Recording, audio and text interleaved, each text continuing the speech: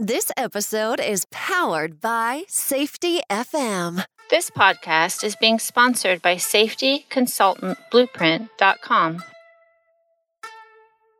In this week's episode, we're going to talk to the Safety Justice League, which comprise of Abby Ferry, who I interviewed earlier, I believe in episode 15. I had also interviewed Nathan Brayman, which was episode 37. And those two together with Jason Lucas and Jason Maldonado are the Safety Justice League. So if you have hashtag #AskASafetyPro and you've seen that before, that is this group, the Safety Justice League. You can ask them questions and they'll give you answers from their 4 different perspectives. So in this interview, we talk about the collaboration. We talk a little bit about some things that they have come through themselves to get their own businesses or where they are in their safety career. And then also I asked them a couple of questions so I could get a live version of Ask the Safety Pro. And then at the end, I gave them some tips to help them if they decide to grow their business and to get it launched. So stay tuned and you'll have a real fun time with this interview like I did. So we'll have a word from our sponsor and then we'll be right back. And then after the interview, stick around for the tip of the week. Are you tired of actually going to a safety event and it's extremely boring? Well, let's go ahead and change that moving forward. Reach out to our team here at Safety Focus Moment and let us make your next event extraordinary. We can provide you anything from guest speakers to full-blown workshops. To find out more information, go to safetyfocusmoment.com. That's safetyfocusmoment.com. And don't forget to tell them that you heard it here on Safety FM. I'm Nate Brayman, known as Redbeard on LinkedIn. I started my safety career actually back in the Marine Corps. I started as a firefighter in the Marine Corps. I was a crash crew airport firefighter, essentially. Ended up getting injured and had to make a choice. They said, you can either stay in the Marine Corps and not get promoted because I couldn't do my PFD, my physical fitness test, or I could ask them for a medical discharge, which is an honorable discharge, and then go on about my way. And I figured I'll just do that and go back to school and get on with my life. And so went to DMAC, Des Moines Area Community College, just to get a fire science degree. I figured maybe I could build on my fire certifications and become an arson investigator one day. As it turns out, those arson investigator jobs are far few in between, hard to find, and typically people that are in them stay in them for a long time. So there are not many jobs like that available, and usually they're filled with, police officers who are about to retire or firefighters who are about to retire. And so I thought, okay, well, scratch that idea. And started looking at the local university to say, well, I know I want to continue on, use my GI Bill, get educated. So I decided to look at what was offered, and I thought I got to try to build on what I've already built. And occupational safety popped out at me, and I looked into it. I thought, well, you can make a good career here. So that's what, started me in that direction. I got my bachelor's degree, and I got my master's degree in occupational safety. And I was hired out of college at a company called Berkshire Hathaway Energy, and I've been there ever since as basically a corporate safety manager. And so, so the corporate safety world is not for everybody, but it does provide a good kind of unique perspective. I get to work with several businesses. It's a very large company, 23,000 employees. So I get to work with safety teams at all different businesses from all over the world, and in a lot of diverse industries. So, it's ideal, it's mostly utilities, but we also have Home Services of America, which is a massive real estate company, and they're in all 50 states. Pipeline, natural gas compressor stations. There's all kinds of renewables, and then there's transmission, distribution, and power generation, and like gas line cycle, all kinds of different things going on. So it's really good for me. It's been really good for me because I get to see what works and what doesn't, and what types of cultures there are, what different types of management styles there are. And it's fortunate for me because, I grew up with an older brother who was a bit of bit of a trailblazer, and he put my parents through hell. And so I got to see all the things that he did that were bad and learn from them. No, and so, I won't do that. yeah. Oh, yeah, exactly. I don't, oh man, I cause and effect, and I learned I don't want that to happen to me. So, so I learn a lot, just as much from what doesn't work at these different businesses as I see what does work. And so, yeah, so now that really helps. Good. Yeah. And I feel very grateful to have run into the rest of the Safety Justice League, Abby, Jason, and Jason. We've all come from different locations, but, now that started putting more time on social media and LinkedIn, we paired up, and I think we have a lot of good things to look forward to. Excellent. So I'm going to skip to Abby because I know you got the shortest amount of time in us. So go ahead and let everyone get trained to your voice.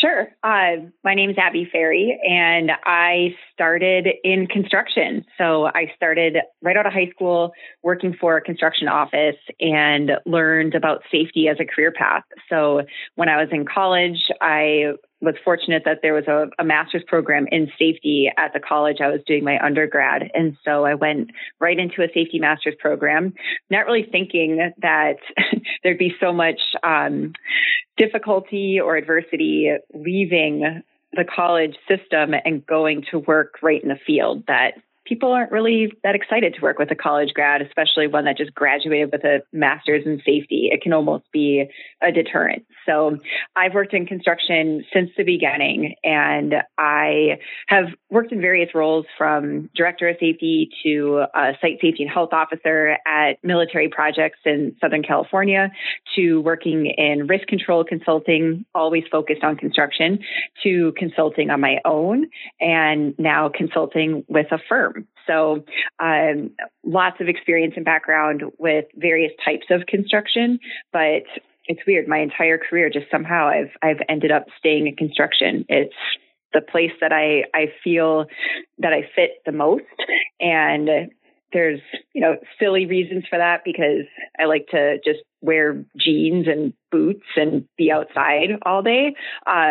Also just really enjoying the challenge that different job sites provide. Excellent. And I know you're extremely active in ASSP as well. So that also goes down into the resume, right? Yes, totally. Along the way, well, actually going back into college, because the school I went to, the University of Minnesota, Duluth, we had a student section of then the ASSE, now the ASSP. And so ever since I was a member of ASSE, I have always served in some kind of peer leadership role, starting with my student chapter where I was the chapter secretary. So through my different positions with different companies and travel to different areas, I've always been affiliated with a ASSP chapter, and almost always in some kind of elected role. I don't know why that is. I always just end up volunteering and running and raising my hand. Because you can't say no when people need help. So that's it. I guess so. Yeah. Yeah, awesome. Well, hey, since I had Jason M. first, so Lucas, you're going to have to be last, because you should have went before Nathan, right? Because you were on before Nathan, so I should have got that in. Nate, sorry. But Jason M., Mr. Maldonado, sure. Go ahead and tell us a little bit about yourself. Yeah, so I'm Jason Maldonado. I've been in safety about 16 years now. And, it's been kind of a wild ride for me. I started in the Air Force, and the version of safety that I was exposed to there was very regimented, very rule-based, as you can probably imagine, very order and directive-based. And I got out and went into construction. And I was able to, I was very blessed to work for a really large company and get a mentor in that company in that very first project that I was working on, who just really took me under his wing and taught me kind of a different way to look at things. And from there, I've bounced around, jumped around, and done a whole bunch of different things. I've worked in power transmission, distribution, generation. I've worked in manufacturing, both in food and industrial manufacturing. I worked in chemical plants, just a whole lot of different things, different areas of the country. And feel very blessed to have gotten to see all those. Currently working in manufacturing. That's a little slower pace, so I'm with Abby. I miss the pace of the construction and just the feel of it, and the being outdoors and having fun all day. But my passion as I've gotten a few years into this career is really spreading the messages and the learnings that I've developed over the years, and getting those things out to people, because I didn't. My mentor passed away a few years ago, and after that, I didn't really have anybody that I could reach out to until I found these guys. But I wanted to kind of give that back, and so my goal lately has been to write, to put out video content, to put out books, and do things that'll help people that are where I have been in the past. So it's kind of me in a nutshell. Excellent. So, Mr. Lucas, give us a little bit about yourself. All right. Well, I'm from deep in the south of Texas, in the Houston area. Former Marine myself, just like Nate. I did not come in through college. I actually was a hydroblaster and a chemical cleaner and a vacuum truck operator until I moved into project management and industrial services. My path to safety came with an incident that I saw a friend of mine get hurt. I thought, hey, I could probably help with this a little bit. And so I went to the ownership of the company I happened to be working with at the time, asked them if I could roll into safety. They were kind enough to let me roll just full time into safety. So I was able to get started there. I had to go through some years of being a safety cop to learn how to be more of a mentor, be more of a coach. Went through that for quite a while, and now I'm happy to be more in a mentoring stage. I've been in oil and gas refineries and chemical plants for the majority of my career from when I was in project management, consulting as a safety consultant with my own little consulting firm, working for crane companies, working for rental companies, all types of different things, but all really centered towards servicing oil and gas refineries and chemical plants. I'm also the creator of the social media Safety Minute content that you see on LinkedIn and other social sites. And I was very happy to get together with these guys and start something fresh and something new. And I am the Superman of the group. All right. That sounds awesome. Hey, Sheldon. Yeah, go ahead. Yeah, talking about nerding out a little bit, there's a book called The Hagakure, which is The Way of the Samurai.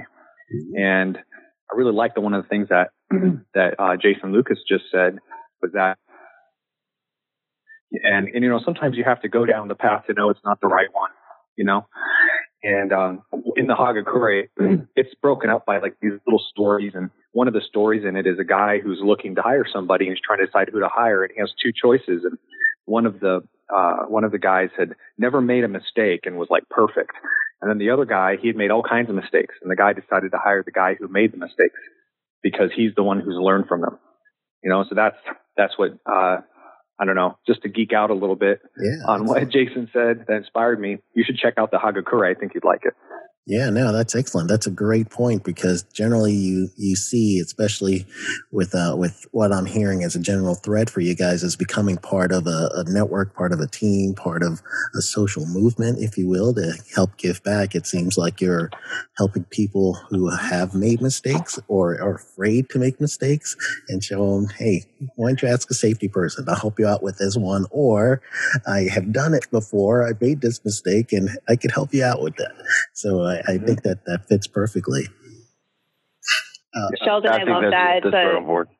I think we're all excited about the mistake part, because we've all definitely gone about things the wrong way. And I love that Jason is open about, being a former safety cop. I think we've all kind of tried on that hat or badge and realized that that's not the way to go. But I think, Sheldon, you just gave us an idea for one of our Ask a Safety Pro videos. Ooh, I'm all about the idea giving. We're all about the idea taking. So, all right, symbiotic relationship there. No, Well, I was really struck by the idea that you guys had in the Ask to Safety. I've heard that before, and I know formerly Jo had done that when she was, and I believe she's probably still doing that on her own now. But and I've seen Nate on your side. You did the recordable, and is it recordable site for you? So that's a great theme. It seems like people are catching on to that. One person helping the next. So in your capacity as a group, what kind of dynamics have you guys seen so far? And I say guys loosely because I know we don't have all just guys. So maybe I should start saying girls and then do it like flipping the gender role there, because we're all. Oh, that's funny. I think I might have to do that. All right, ladies. So that's awesome. Oh, there's so many places we could go with that. Yeah. There we go. So in this case, what does that dynamic do for you? Anybody can jump on that one. Well, this is Jason Lucas. I think that for us, the main thing was engagement. That's what we wanted to start with, was how do we engage a social community to one, be involved, two, communicate with one another. I'm a big proponent of building a tribe, and I a lot of my posts veer away from safety a little bit for relationship building purposes. But I think as a group, it was our desire to interact, to provide good quality content, and to answer the questions that people would have. And I'm going to leave it to some others to answer. Yeah, I think part of the dynamic that really works is that, we all offer a unique perspective, but it's not the end of all perspectives. And I think people realize that, and the conversations that those little video clips have driven have just been really cool. I mean, I learn stuff from them every time that we put them out from the other people, not necessarily from me because I'm brilliant or something, but the contributions that others put into it is just really cool. And I think a lot of times that, if we hadn't prompted those conversations, it would just go unspoken. And that's kind of a shame because we have so much to share, so much knowledge with everybody. Yeah. And it comes down to a passion. I think if you go to a level deeper, I think that it really comes down to resonate with anybody who is passionate about safety. I think that's the one thing that unites us, the four of us, is that, we've probably put some more thought into these things, seeing as that we are safety professionals and we have been doing this full time for so long. And so, we can provide a little bit of a deeper scoop than what, like maybe a non-safety pro would have. And it allows us to, share the lessons we've learned, the things we've learned from making those mistakes in the past. So, really deeper than anything, I think what I've found in this group, at least, is that there's the one thing that unites us is our passion for safety. Awesome. And for my audience, since we have an international audience as well as a national audience for us in the U.S. that are listening to this group and listening to some of the things that we talk about, sometimes it's OSHA driven or sometimes it's driven on certain industries that you won't see internationally. Is there an international flair that you guys could have as far as Ask a Safety Pro? Because truly safety everywhere. But what's your take on that? And I'll go with Abby, since you're going to leave us the quickest. I want to hear you before you're gone. So tell me about your position on that. So I've noticed, and I can't remember off the top of my head now what the topic was, but there was a video that we posted weeks ago that for some reason there was a lot of engagement in the comments from people in Australia.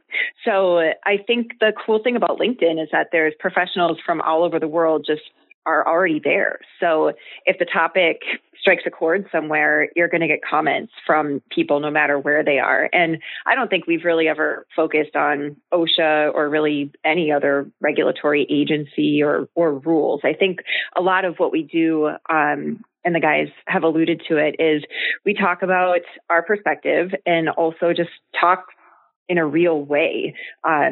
we could talk about regulations, we could talk about specific theories, but I think the value is that we talk about things just in a real way about how things are working for us day to day even. And I think that there's a lot of power in just talking real like that and having good conversations. But I think there is an opportunity for sure. Not for me, because I do not speak any other languages, at least not well, or at least not to speak about safety. I mean, I can order drinks and food in multiple languages, but that's not going to be valuable for Ask a Safety Pro. But I think there would be value in bringing in bilingual speakers or people that speak other languages, or maybe somehow translating some of our videos once we get a library going. I think there's a lot that could be done there. All right. Anyone else on that one? That's going to hop in as she was talking. Maybe something else popped up in your mind. Yeah, I think the important thing to remember is, at least what I believe, is that there's a very important element of safety, and that is psychology, human psychology. A lot of where I, draw my inspiration from is understanding, how the human mind works. For example, there's a study by Harvard recently that found that humans are distracted 47% of the time. Huh? And I'm sorry, I didn't hear you. So, yeah. Sorry. Yeah, exactly. And, I've read another statistic that is when you're speaking to an audience. So right now, I don't know what your audience is, but, as people listen to this, only about 1/3 of your audience is really paying attention at any given time. And so if you understand those things, it can help you understand some of the, for example, communication. If I believe that learning is the heart of safety. It's the most important thing we can do, because you have to learn about your problems in order to fix them. The worst problems are the ones we don't know about. Well, how do you learn? You have to communicate. And so how do you communicate, right? So it's important to understand, this psychology of the human mind and how to communicate effectively to them. And humans are humans. It doesn't matter what country. They're all human, and we all have that in common. We're all distracted a lot of the time. So, yeah. Oh, well, excellent. So I also think that for the thing that you guys have really been doing that I found that's really great is sometimes in a safety voice, especially if you're the safety officer and they see you week in, week out. It's almost like a football coach or a basketball coach or whatever. You're like, all right, coach, I know this is the last time I have to hear about you, fourth quarter, and when you were playing and, you're down by 2 and you ran this play, and I don't want to hear that anymore. And then they tune out that voice. So when you have many different voices speaking about safety, I believe just that nuance itself is valuable. Yeah, and I think one of the other things that we try to bring to it is just, I think Abby's talked about this before when we've been talking together, and it's, there's so much that's serious about what we do, and nobody's arguing about that. But you know what? When we're on LinkedIn and we're conversing, we're having a friendly debate or whatever, we want to have fun, because if it's not fun, people go away, and I think that creates a divide between safety and the worker. And that's not what we're after. We're, again, real people, and, we're going to crack jokes. We're going to be a little goofy about things. We're very serious and very passionate about it. But, if that's all you do all your life, you're going to be pretty miserable. So I think having fun is another really big part of what we do too. Well, you can tell by the name that you guys are into fun, right? Absolutely. No, that moniker that was actually given to us, so I'm not gonna. We can't take the full credit for Safety Justice League as a whole. That was actually Kyle Kruger. We had posted our first Ask a Safety Pro video, and Kyle Kruger's comment on LinkedIn was, you guys put out such great content by yourselves, but together y'all are like a Safety Justice League, and the name stuck. And since then, we've, created a website. We've got all types of stuff that has to do with that name. So thanks to Kyle Kruger for coming up with a really cool name. Yeah, that works really well. And I don't know if you guys breaking off any money to DC, and you might have to start, checking the copyright stuff. Radio silence. We're nobody. I mean, honestly, there's probably other entities out there that use the term Justice League. And I think if you're doing parody or adding something to it, I think we're good. I think you're good. I'm messing with you. I just like to hear the panic. Okay, good. See, when I got I hope you heard it, because it was pretty clear on our end. It was loud silence. Yes, we were there with you. Yeah. Well, I do have like a few other things that I was going through my mind as I was trying to prepare for you guys. So, in the idea of truly setting this thing up, you had a whole bunch of other things that you had to work in, and that was just the logistics part of setting up a website. And it seems like, Nathan, you did a lot of that from what I could tell. Am I correct in that with the Wix site?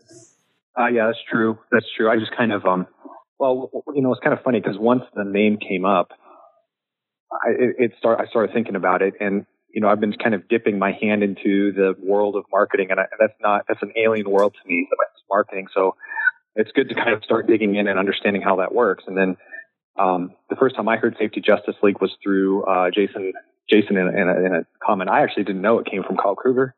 That's really cool. But then as soon as he said that, it planted a seed. It started growing in my mind. And I'm like, we got to buy this domain because somebody else, as soon as we say it and it gets out there, someone's going to buy the domain and then try to sell it to us for whatever, some ridiculous sum of money. So, yes. So I just thought, okay, I'll just buy the domain just in case, And then since I was sitting on the domain, once we started getting a little more serious and started meeting and talking a lot more, I thought, you know what, I'll just throw the website together. And I did it in about, 3 hours. I just threw it together and then slowly been making improvements to it. Yeah. And I'm a domain. That's actually one of the coolest parts about our group that I like, because each one of us have taken on a different little role to make it successful. You've got Nathan who jumped in. He immediately created the Wix site and the website. You got Jason Maldonado who immediately created the YouTube channel. You got Abby who immediately started creating all those really cool graphics that look like comic books. And then I edit the videos to put them up. So, the ideas for all the questions come from whoever has a really good question they want to get answered, or from people who watch the videos and say, hey, y'all, this would be a great question for y'all. So everybody's kind of grabbing their own little piece and handling their own little part of it to make sure that it's not a burden on any one person, which I really enjoy. That's the best part, is that it's the stuff that we kind of naturally gravitated to, either because we're good at it or want to do more of it or learn. And it doesn't make this a burden every week. Like, some people might look at it like, wow, you guys are posting a video every single week. But the thing is I think all four of us were really no stranger to just doing a selfie video or doing something on social media. So it's stuff that we were already doing, but now we just get to do it together. And I think for me, that's a super fun part, is I'm not just out there solo. Well, sometimes I am out there solo, just posting stuff on social media, but it's cool to be part of a collective that's doing it together. And I'm always so surprised when I see the video come together, because I always am thinking someone's going to say the same thing, or someone's going to it's not going to work, but we don't bounce the videos off of each other and then come up with a final product. We come up with the question, we each answer the question, and then the video just gets clipped together. So it's always cool to see just how cohesive it ends up being and how different everyone's perspectives are. So I think that collaboration is really just the theme of the group and what makes me just think it's awesome. I love it. Yeah, I actually got that feedback. I was talking to Phil LeDuc on the phone last night, actually.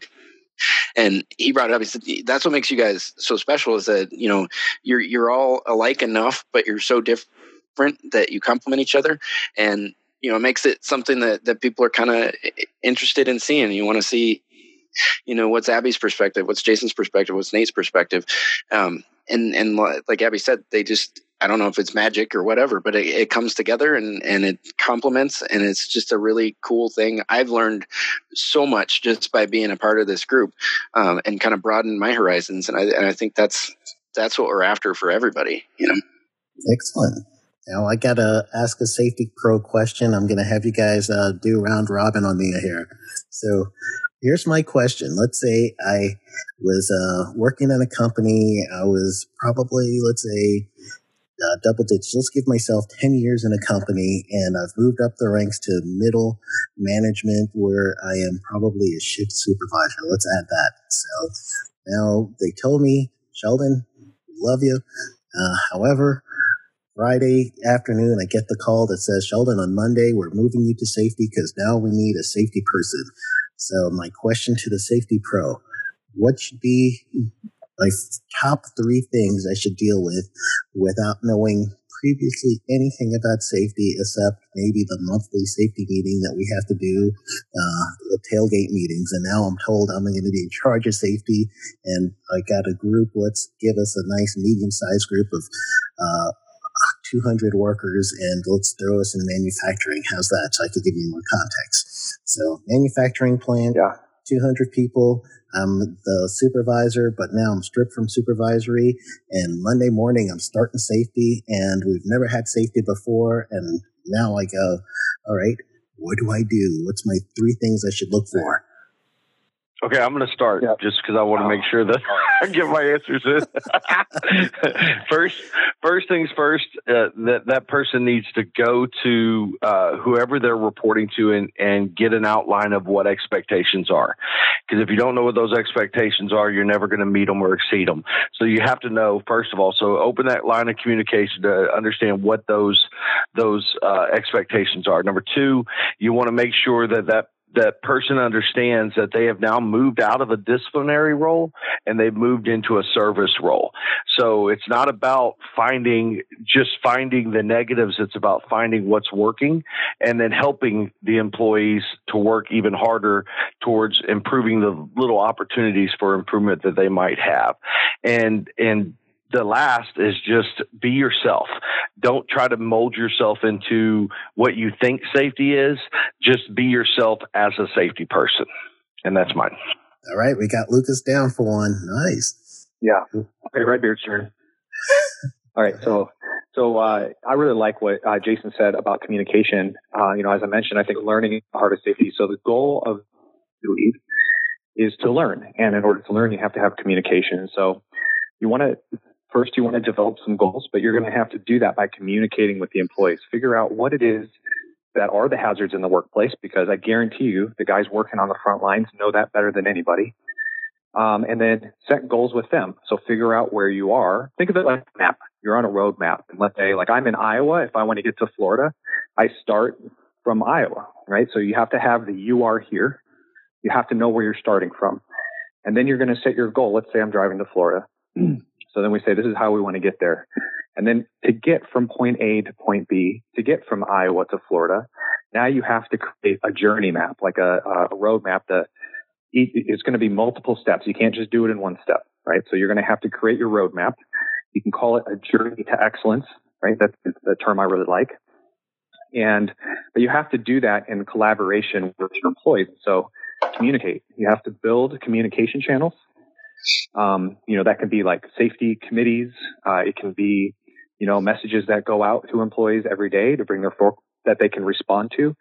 My favorite is the near miss hazard recognition good catch reporting, to allow employees to report what they see, and then you can respond to it and react to it. And then finally, you have to, the employees themselves are going to be the ones that govern themselves. So you work with them, you let them take ownership of it. And then you're there to facilitate. You're in a service role, just like Jason said. All right. We got Redbeard on the record. Who else? Jason, we don't have to fight. You can go. I was going to let you see. We're too amiable. All right. Go for it.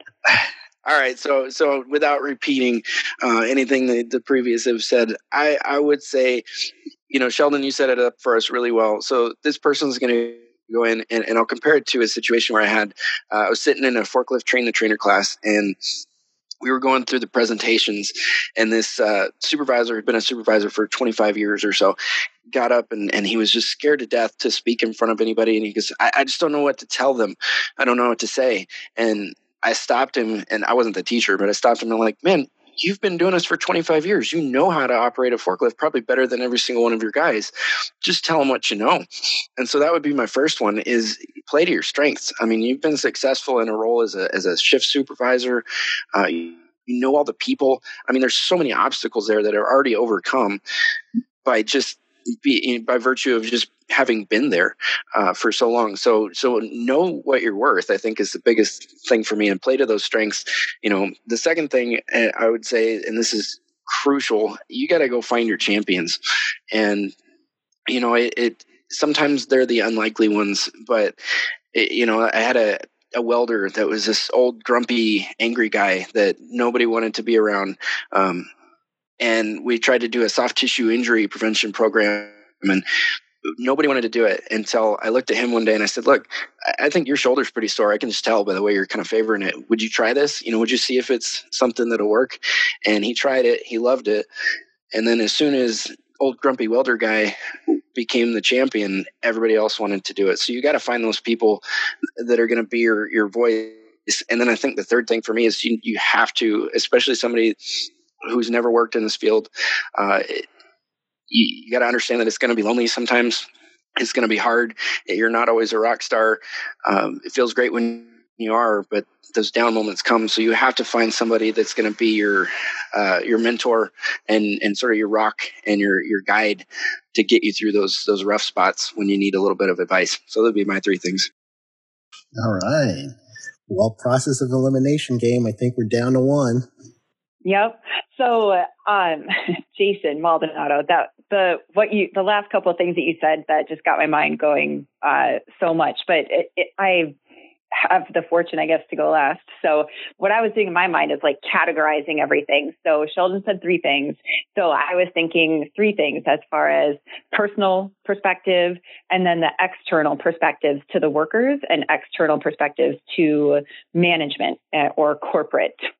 So the personal perspective, what Jason Maldonado just said is completely right on, that you need to find some support, but also maybe like what Jason Lucas said, going to management to find out what are the expectations, and along with the expectations, what's the support? So if someone's coming from a production role going into safety, they are going to need some kind of support in which maybe they're going off site to take some classes, or they're given the ability to join some association to go and network with other people in the safety profession. So I think that would be key.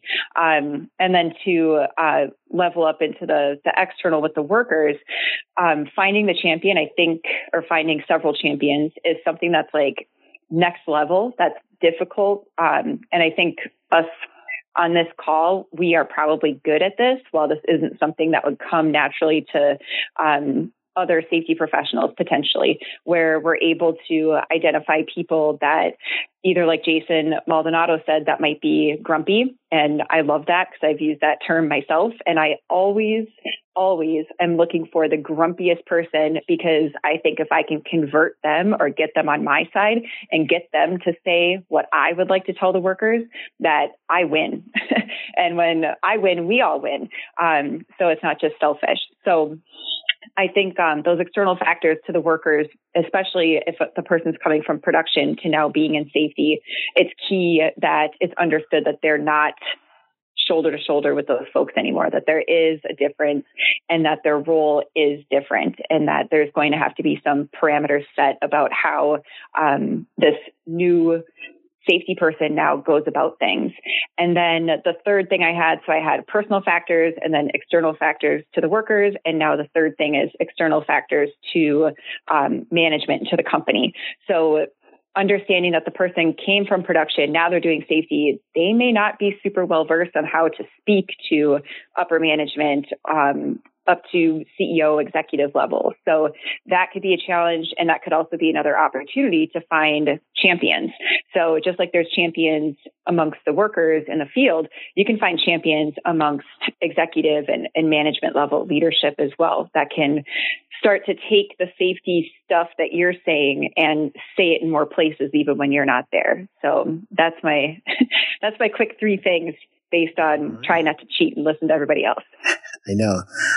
That doesn't work well because now now I have to get you guys into a soundproof room and then really do this again, right? Well, this is the first time we've ever heard each other answer in real time, so we're nice, excellent. Well, let's do this one in reverse order. I got another one for you that I'm trying to cook up in my mind, so I'm trying to give it context as I'm thinking about it. But let's say, and again, reverse order. So we're going to go Abby, Jason M, and then I believe Lucas, and then end with Redbeard. So as we are, let's say you guys are now given the role of being the lead person in a OSHA informal conference. So you had a violation. So let's say it's one of these violations that's a common one. One of the most common violations is probably, construction falls as number one, right? And then when you're working down at manufacturing, one of their number ones is HAZCOM. So let's say that you ended up in a construction site, and they're going through. They do a focus inspection, and for those of you that don't know what a focus inspection is, you can actually ask OSHA for a focus inspection if you have someone who is the person who's in charge of the site, and they have pretty much said, well, subpart C in 1926 in construction, we do all of this, I'm in charge of it, and I make sure that it's done. Then you could request from OSHA to do a focus inspection, and they're only going to look at the focus 4 things, which is fall, struck by, caught in, and electrocutions. Yeah, so let's say you qualify for a focus inspection and you failed. You got a violation on fall protection and a few other things, and now you have to go into the informal conference with OSHA. What's your game plan leading into that informal conference, even without knowing what the violation is? Just the overall thought process of my game plan as the lead person. And this will be the safety consultant too. So you're helping directly my audience here too. So go ahead and Abby, starting from you, ending with Redbeard. What's your advice for this person? Sure. So I've actually been in this situation before where we had, now that I think about it, we did also have a fall citation and the HAZCOM to go along with it, and some PPE related things to what was related to the HAZCOM. So this might be cheating because I've been through this before. So give us your philosophy. Yeah, there you go. Okay. So the only reason that we were in the informal conference is because the citations, it's not that they weren't fair, but they weren't accurate. And I had proof and support to back that up.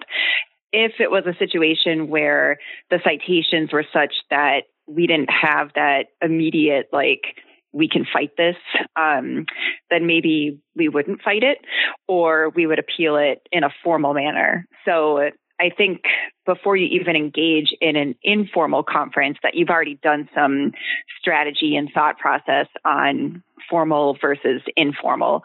So in the informal, you want to make sure that you're not taking a contentious approach, that you're gathering your facts. So you have your facts and you're basically supporting your case for why the citation should either be deleted or otherwise removed, or negotiated down to a lower classification or lower dollar amount. So it's kind of like an opportunity to pretend that you're an attorney preparing for trial is kind of how I looked at it. But also that when you do get into that room, that you're not so much, what's the right word? You're not pontificating, and just really trying to stick it to somebody, but that it's more of a collaborative and educational opportunity. In the cases that I was involved in the past, it truly was an opportunity to educate the compliance officer. So that is what I had to do. So taking an education standpoint, I think is a good way, at least for me, to have that mindset to approach an informal conference. All right. I got a ringer. Nice one. Good one. All right. So I guess I'm up. And I actually have been in this situation as well. Much like Abby's, I would take a very legal approach. I mean, and it's kind of weird to hear us talk about that because it's not really usually our angle. But it is part of the job. It's something that you have to do. So I have always, I think 3 or 4 times that I've been in this situation, I've always either consulted a company attorney or an outside attorney that's, depending on the size of the citation, obviously. But really, from that point, you go in and figure out what your facts are. Again, educate on the company, talk about your track record, talk about your history of good faith and all those types of things. And then go in and see kind of where their heads are. It's the informal conference. And, talk civilly about it. Again, not contentious, not combative, but laying out the facts. So this is who we are. We're not the big evil corporation that's out to kill everybody. And, here's what we do for our employees. We're already or have already fixed this situation. And this is what we'd like to do going forward. That's the way I would approach it. All right. Nice. And you even threw in some abatement right there. Excellent. All right. So we're going up to Mr. Lucas. Go ahead, Jason. I'm a firm believer that in trusting that OSHA is a governmental body, and they're kind enough to provide us with all types of things like a field operations manual. Yes. That kind of gives us a exact rundown of what they're looking for, how they're looking for it, and all those things. So in preparation for this, I would probably be pretty well versed in that so that I could come across informed when you're meeting up with them. But I think I'm going to touch on what Abby said really as one of the most vital parts for me is having your facts available, knowing what you do and how you do it, being completely informed on that with the idea of having documentation for those things, because there's nothing worse than to say all these things that you do, and then you have that you do perform, but at the same time, you don't have that documentation to back it up. And so you need to make sure that your company is performing the work that they're saying they're working, that they're documenting things the way that they're saying they're documenting them, and then just being prepared. Because if you're going in there blind, then likelihood is you're going to sign off on a whole bunch of stuff that isn't necessarily true. So you need to know your company inside and out, and it doesn't hurt to know that field operation manual just a little bit as well. Yes, excellent. And for you guys that are listening and you're not familiar with the Field Operation Manual, it's in go to OSHA.gov, type in FOM. I believe the most recent is 163 is the most recent right now. And what that is OSHA's playbook. So if you go to chapter 4, 5, and 6, that's going to help you out the most with any kind of informal conference. But any field operation manual, they used to call it FIRM. There was a FIRM, and then there was a field operation manual. But basically, as an OSHA compliance officer, they have to follow those rules, even when they are going to tell you your citation is under certain gravity and everything. It comes from a reason, and it's a legal document that they could use as citable and provable. So you want to go to OSHA.gov, type in FOM 163, and you might want to print that at work because it's a pretty lengthy document, so you don't want to use your own printer for that one. So, all right. Yeah, it's 325 pages, Sheldon. Isn't it crazy? It's lengthy. So, Redbeard, you're up. Yeah. Gosh, what else is there to say? I'm going to emphasize some things. Well, Shane Peters, my good friend, always talks about legalism and how that's just not the right mindset to approach things in. And my own personal philosophy is my goal is to learn so I can prevent injuries and prevent people from things from happening to people. And so I would, yes, there is the legal aspect. There is the, you don't want the company to have to pay these fines. You don't want them to have to get these rulings against them. But that's more of like a legal department thing. And, and while it is true that the safety person often has to wear kind of a law person hat, my priority is learning and mitigating those issues or those hazards in the workplace. And so my first and foremost goal, if I'm talking to an OSHA inspector who has said, you have these violations, one is make sure that I've fixed those violations so that my employees are not going to get hurt by them. And I think that OSHA really appreciates that too. If they say you have these problems and you respond to them immediately, right? So that the general duty clause is that the employer is required to provide a workplace that's free from recognized hazards. So if OSHA says this is a hazard, regardless of whether or not it's true, I mean, I don't know what the situation is. It's hypothetical, but the most important thing I'm going to be worried about is that I've now mitigated those hazards. And then if you can turn around and show that to the inspector, hey, look, you cited these things, we've investigated them, we've already got them addressed. I think that's going to go a long way in that experience. Absolutely. Cool. All right, you guys, now that I got a round robin of you guys, so that's awesome. Thank you so much for playing. Thank you for playing along. You just won a year supply of Rice-A-Roni, the San Francisco treat. Right. Did you even have that anymore? Nice. I'll take Jason and Nate's. They don't eat carbs. Oh, there you go. That's true. Yeah, that's true. That's true. You got the keto. I'll have you send it to our P.O. box. That's funny because my wife and I, they call us flexitarians. So basically you choose to eat more vegetarian than anything else and vegan if possible. But every time I'm in Houston quite a bit. So I call it Texitarian because there's like hardly any places to eat in Houston with the vegetarian option in Texas, any of it. And so next time I'm in Houston, Lucas, we gotta hook up. Yeah, absolutely, man. I'll take you to some non-vegetarian barbecue places. Austin is about your only place in Texas that's really going to be centralized on vegetarian. That's where my son lives. So it's very interesting when we go to meals together because he's a vegetarian and I'm a carnivore. So trying to figure out where we're going to eat together. It's mostly Mexican food, so I can get fajitas and he can get cheese enchiladas or whatever it is he eats. Absolutely. That's really what I end up doing is going to Mexican and get veggie burritos. Do you want to be a safety consultant? Listen to Dr. Jay Allen of Safety FM give his experience after taking the Safety Consultant Blueprint course. I have actually done research on different consultants and looked at different consulting courses and so on. There is a pretty fancy, very expensive consulting course that is out there. I have actually purchased the consulting course, was interested in it. It has good information, don't get me wrong. But you have a consulting course that really drives people onto focusing on safety and how to become a safety consultant. I will tell you on your particular course, there was better information in that particular regards than the other consulting course that was more of a generalist form. But I felt like I got more information out of yours on you giving people direct path on what to do step by step. But I really think that you have a genuine good product there that can really assist people if they're interested in becoming a safety consultant.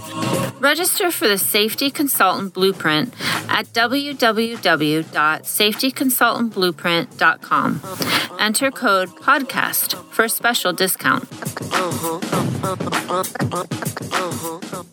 Welcome back to the Safety Consultant Podcast. Now, I had fun with that first part of the episode, which was the Safety Justice League. Next week, we'll come back with the conclusion of this interview. So stick around for next week, and you'll get to hear me as I do a consulting call or a consulting conversation with them and give them my advice on some monetizing skills and monetizing traits and things that they could do to help build their business if they so decide to monetize what they have going on right now. So I would first like to thank everyone for listening. If you have not subscribed yet, please subscribe to this podcast on whatever podcast catcher you're listening to us on.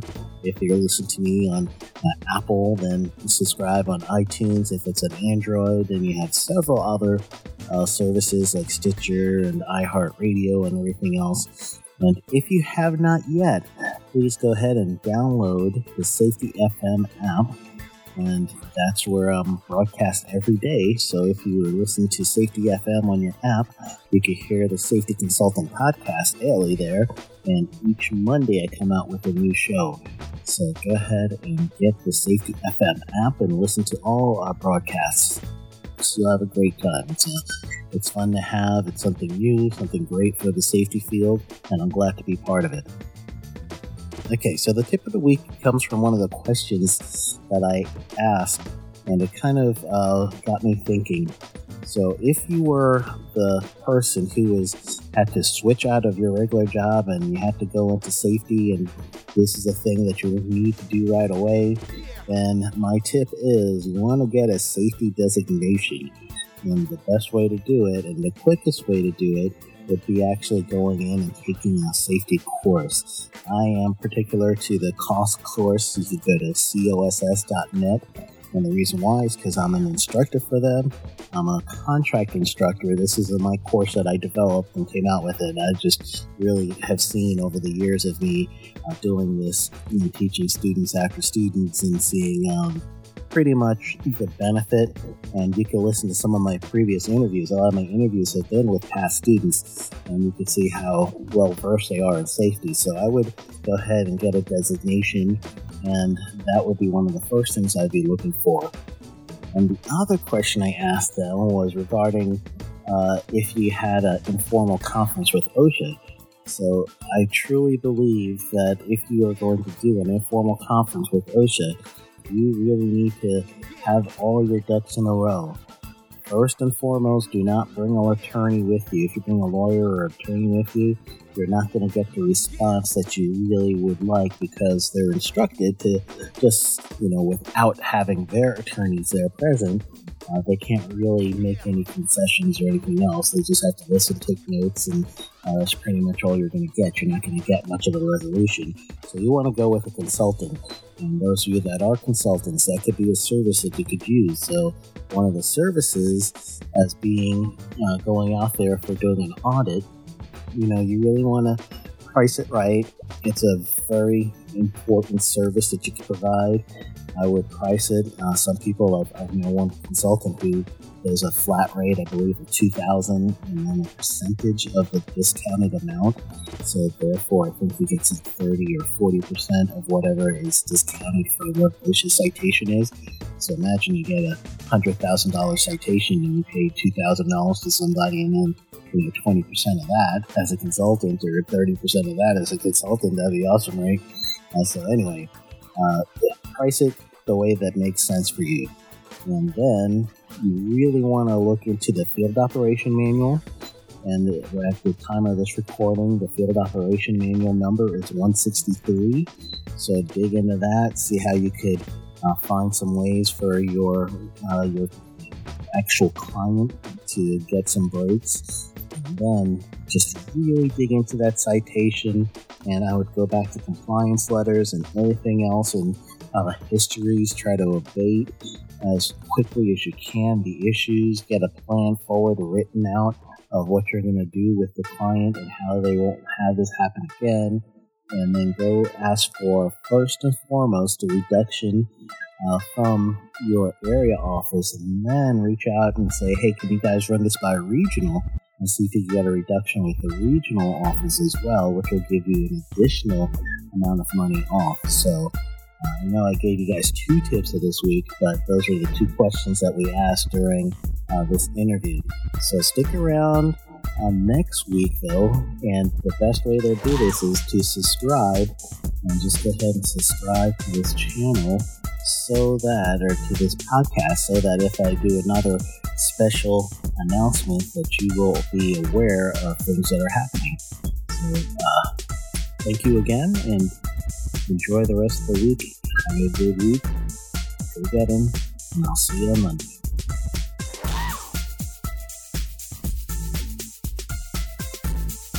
This podcast is being sponsored by SafetyConsultantBlueprint.com.